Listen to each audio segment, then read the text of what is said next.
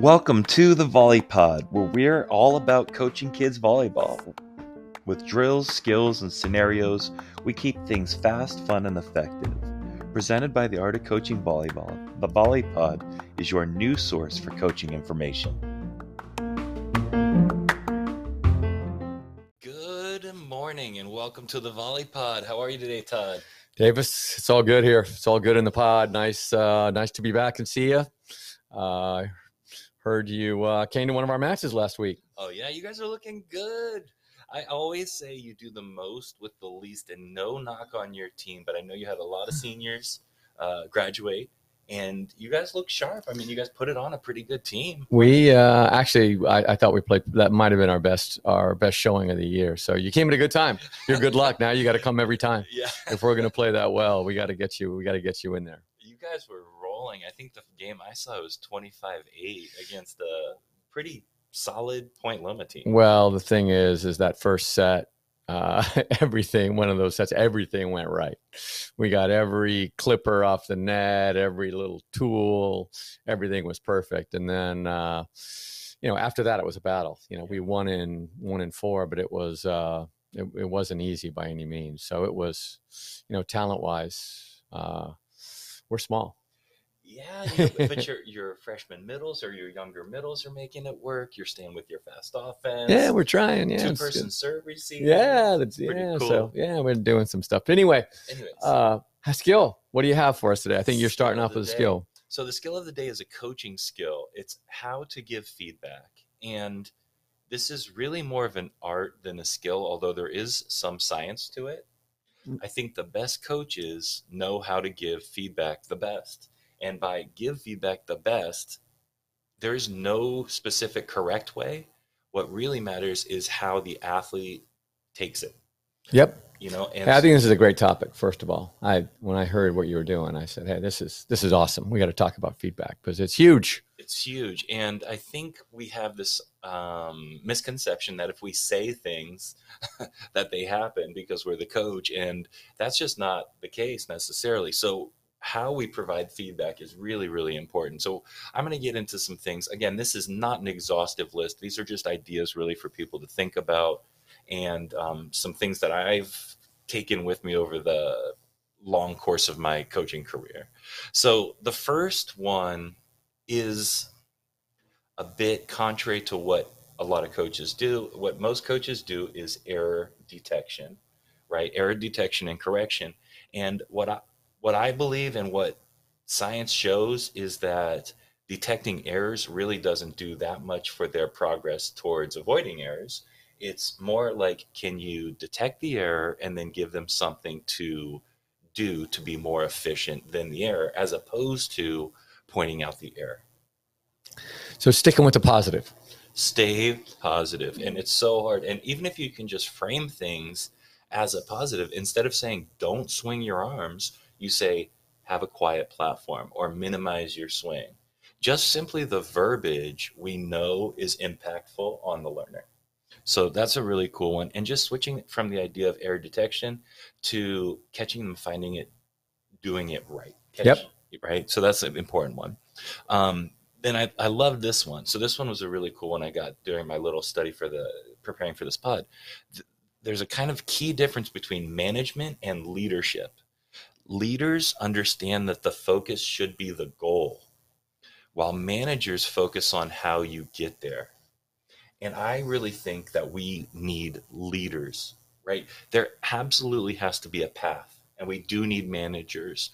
But I think the best coaches give them this vision of what it should be and then have them figure out their way there, as opposed to dictating the way there.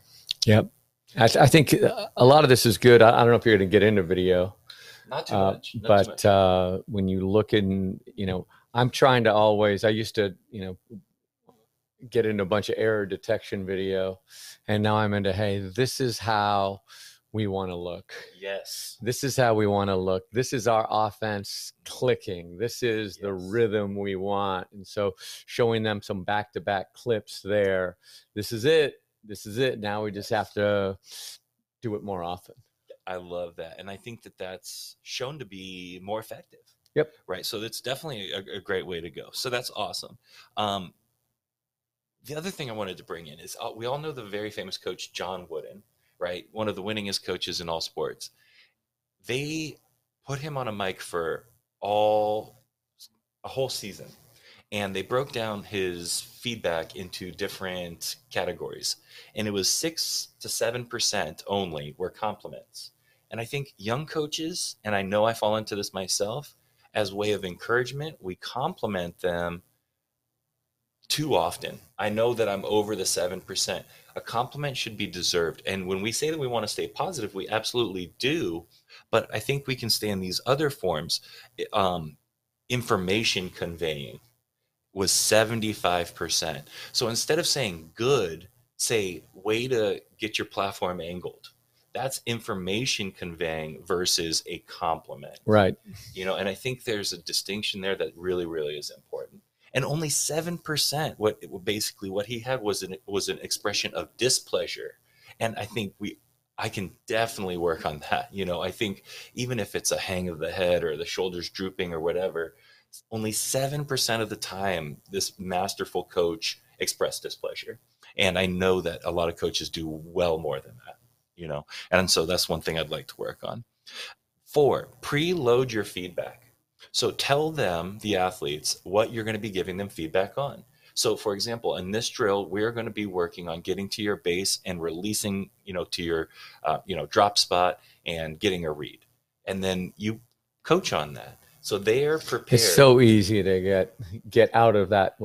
Single item focus is what I call it. Yes. I read about it somewhere and use that now. But it's so easy to get caught up and get distracted and be giving all different feedback. And it's not bad feedback. No. It's just not your single item focus. And so it's so random. And it can be distracting to what you're actually trying to achieve. Yep.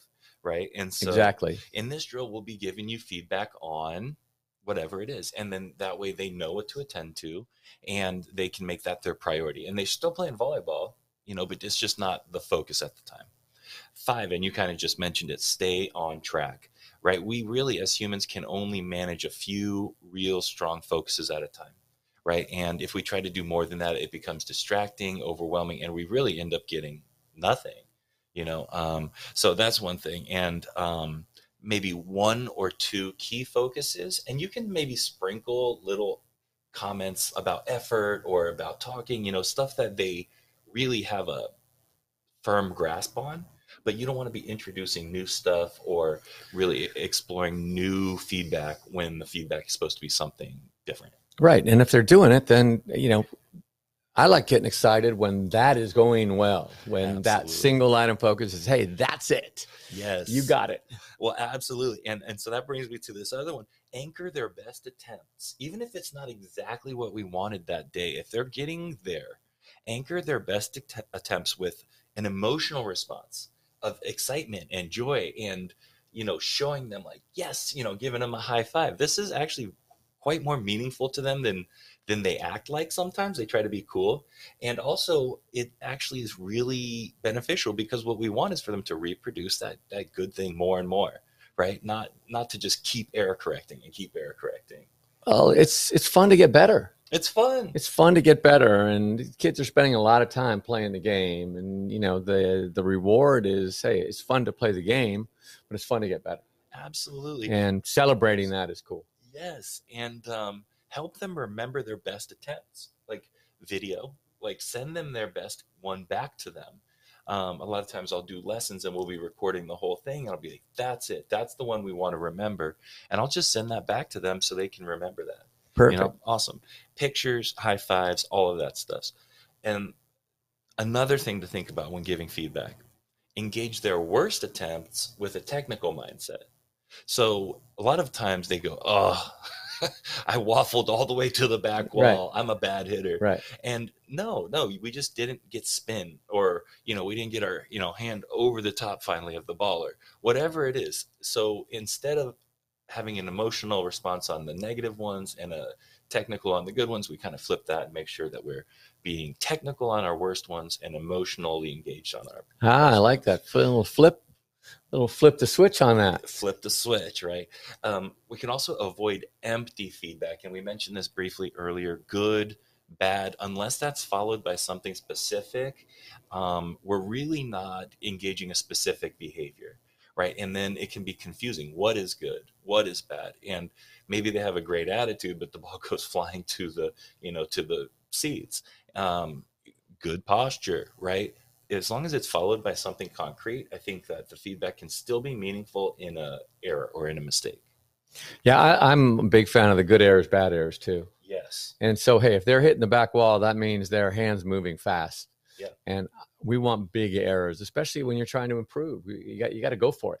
Yes, I love it. And we could frame things as getting things closer to their goal, as moving us closer to their goal, or moving away from their goal, right? Like you just mentioned, having a fast arm, we're moving closer to our goal of booming big swings. If they're just, roll shotting all the time, we're moving away from that goal. So love that. And then, convey optimism in the growth mindset. These kids are really trying, and we need to convey that they will get it. And so they're going to fail many times in volleyball. You mess up, it happens. And you say, you'll get it. Not yet, but you will. Okay, you're on track, you're on your way. And I think the more we can say that, it actually, especially when they're in the growth portion where they're struggling with their own belief that they can do it, right? You're on track, you can do it. I believe in you. Not even I believe in you, but this is the right track. Yeah, it's that coach as a purveyor of hope. Yes. That purveyor of hope that, hey, good things are right around the corner.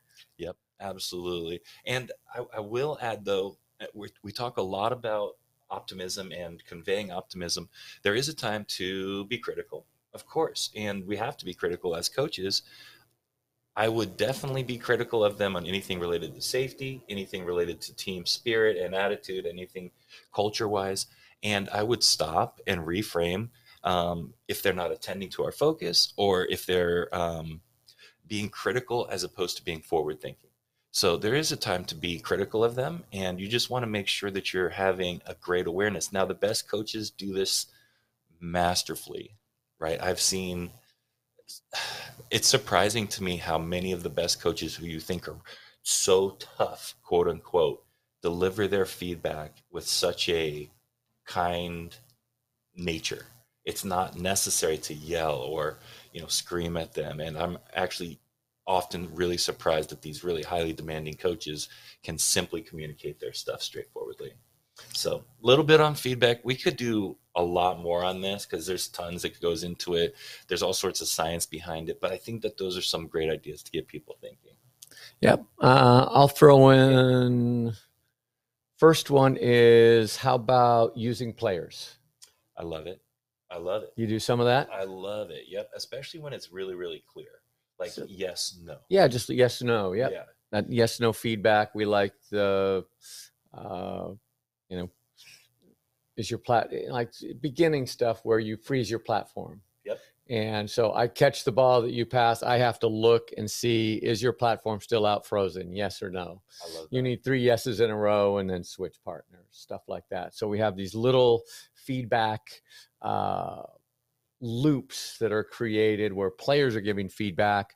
And once again, how do you learn something? You learn it best when you teach it. We know that as English teachers, I think. So and the social feedback is really powerful, right? If they're getting feedback from someone other than a coach, I really believe that that's pretty darn powerful.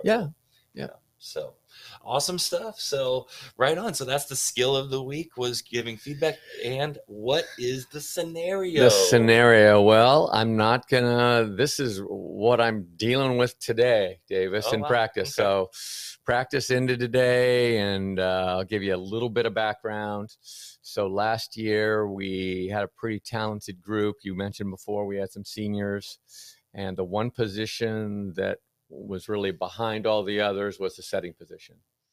So we took a couple sophomores, one of whom was a setter, one wasn't a setter, and we trained both of them. Started the season in a 6-2, and eventually took the one who was a new setter and put her back in a DS position, and ended the year in a 5-1 with a sophomore setter. We come in this year with that same setter returning, and she's gotten pretty good. But then we had a player transfer in who is also a talented setter. Very talented. I wasn't, and you know her well because Mm-hmm. she played for you.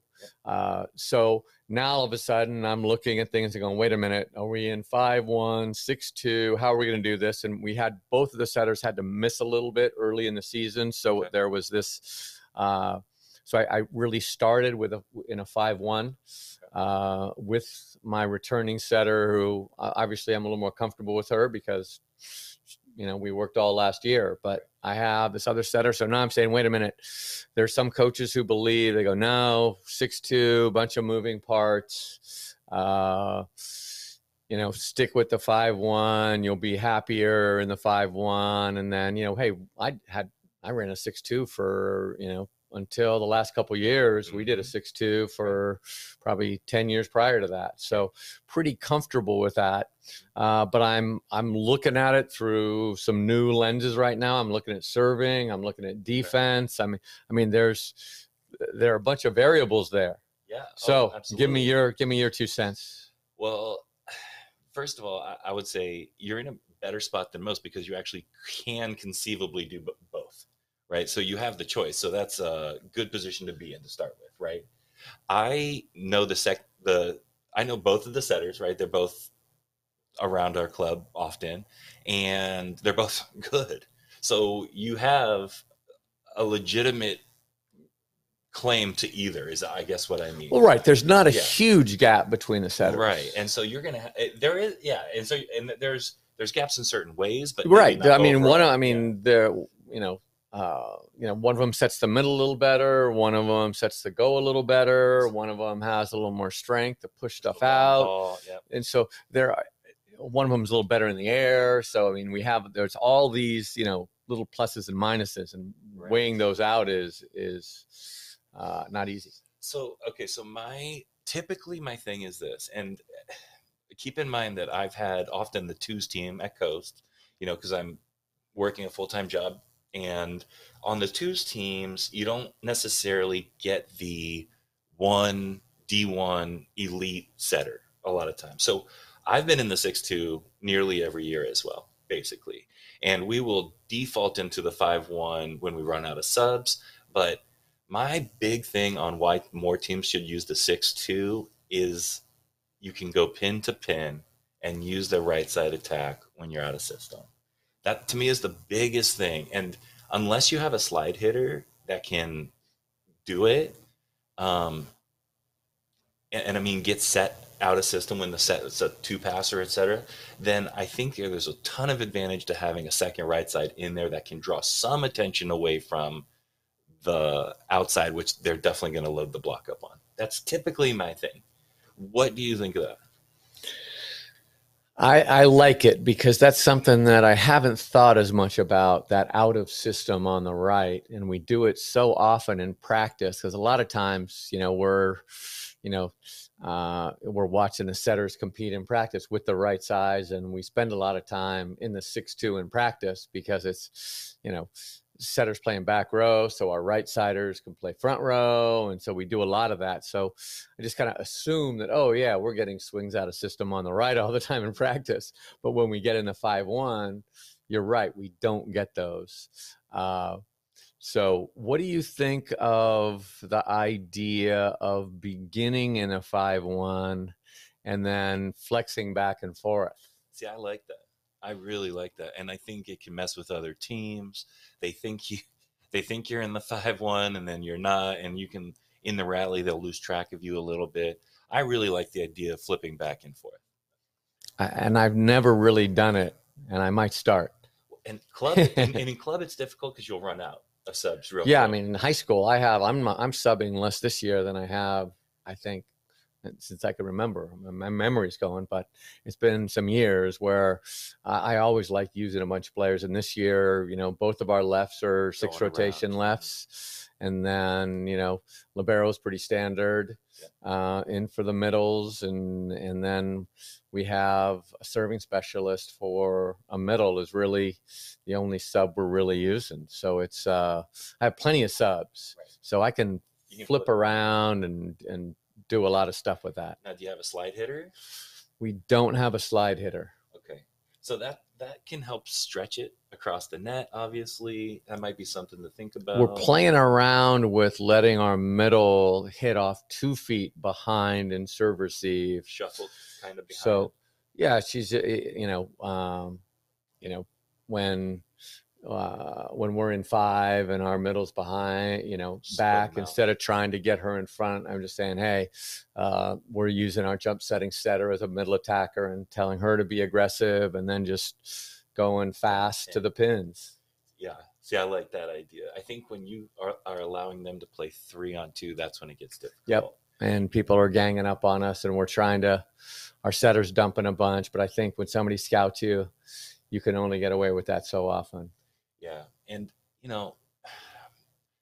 also when they're so close, it's almost like, why not? And then the only other consideration I would say is, do you have 2 right sides that can actually draw attention? And it seems like you do. Yep, we do. So, if you're just putting a right side over there just to have someone, I don't know if that's worth it. No, we have to set and we have to spread the net. Our lefts aren't super physical. We have to spread the net. So we have to get balls over on the right side of the corner. I just don't think teams defend the right as well as the left. Yeah. And so if I had my druthers, we'd set over there as much as we set the left. Yeah. So you got some stuff to think about. Well, no, and that's kind of why the scenario is is interesting. And, they bring in, their different skill sets that both the setters have, and they're both talented.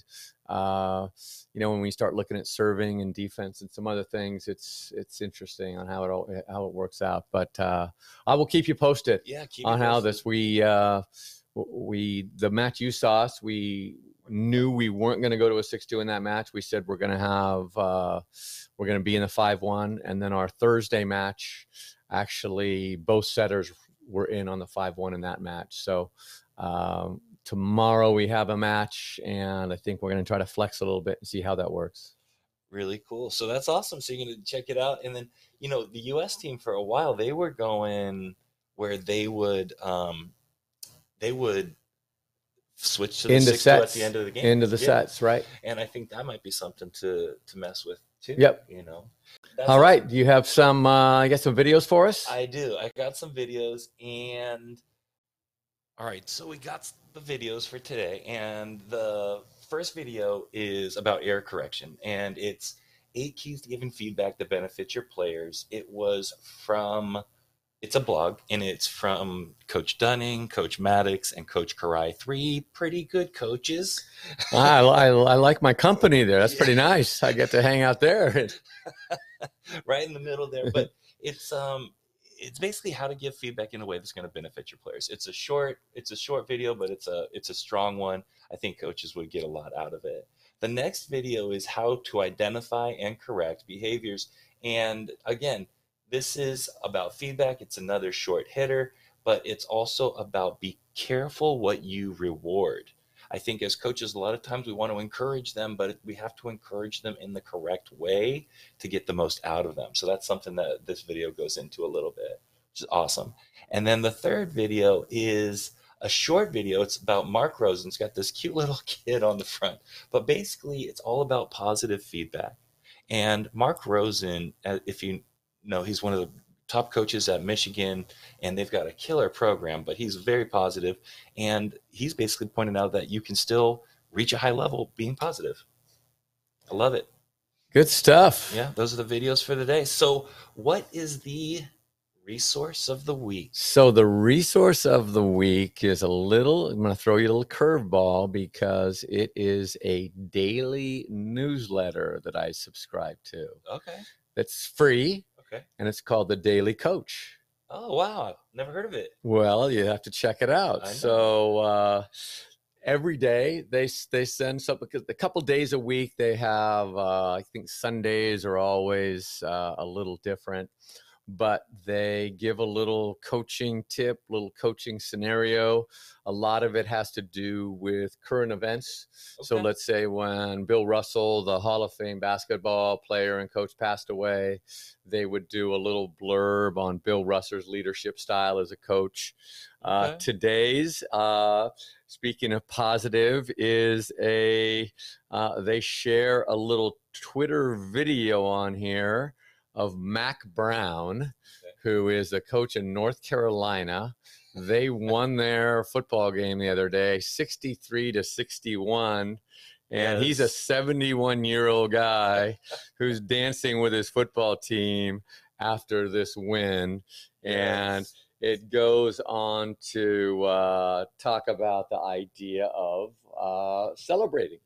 And the idea of coaches enjoying those good moments, because we have high standards. We're always wanting to get a little better. But hey, can we share the joy?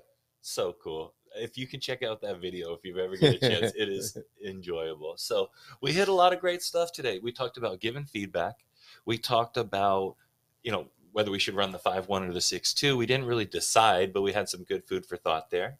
We talked about the videos that can give you a little bit more food for thought on, where you might want to go in terms of your feedback style. And then we shared the resource, which is the Daily Coach. The Daily Coach. Sounds good. Well, another great episode. Thanks, Davis. I enjoyed it. Absolutely. See you next time. Bye-bye.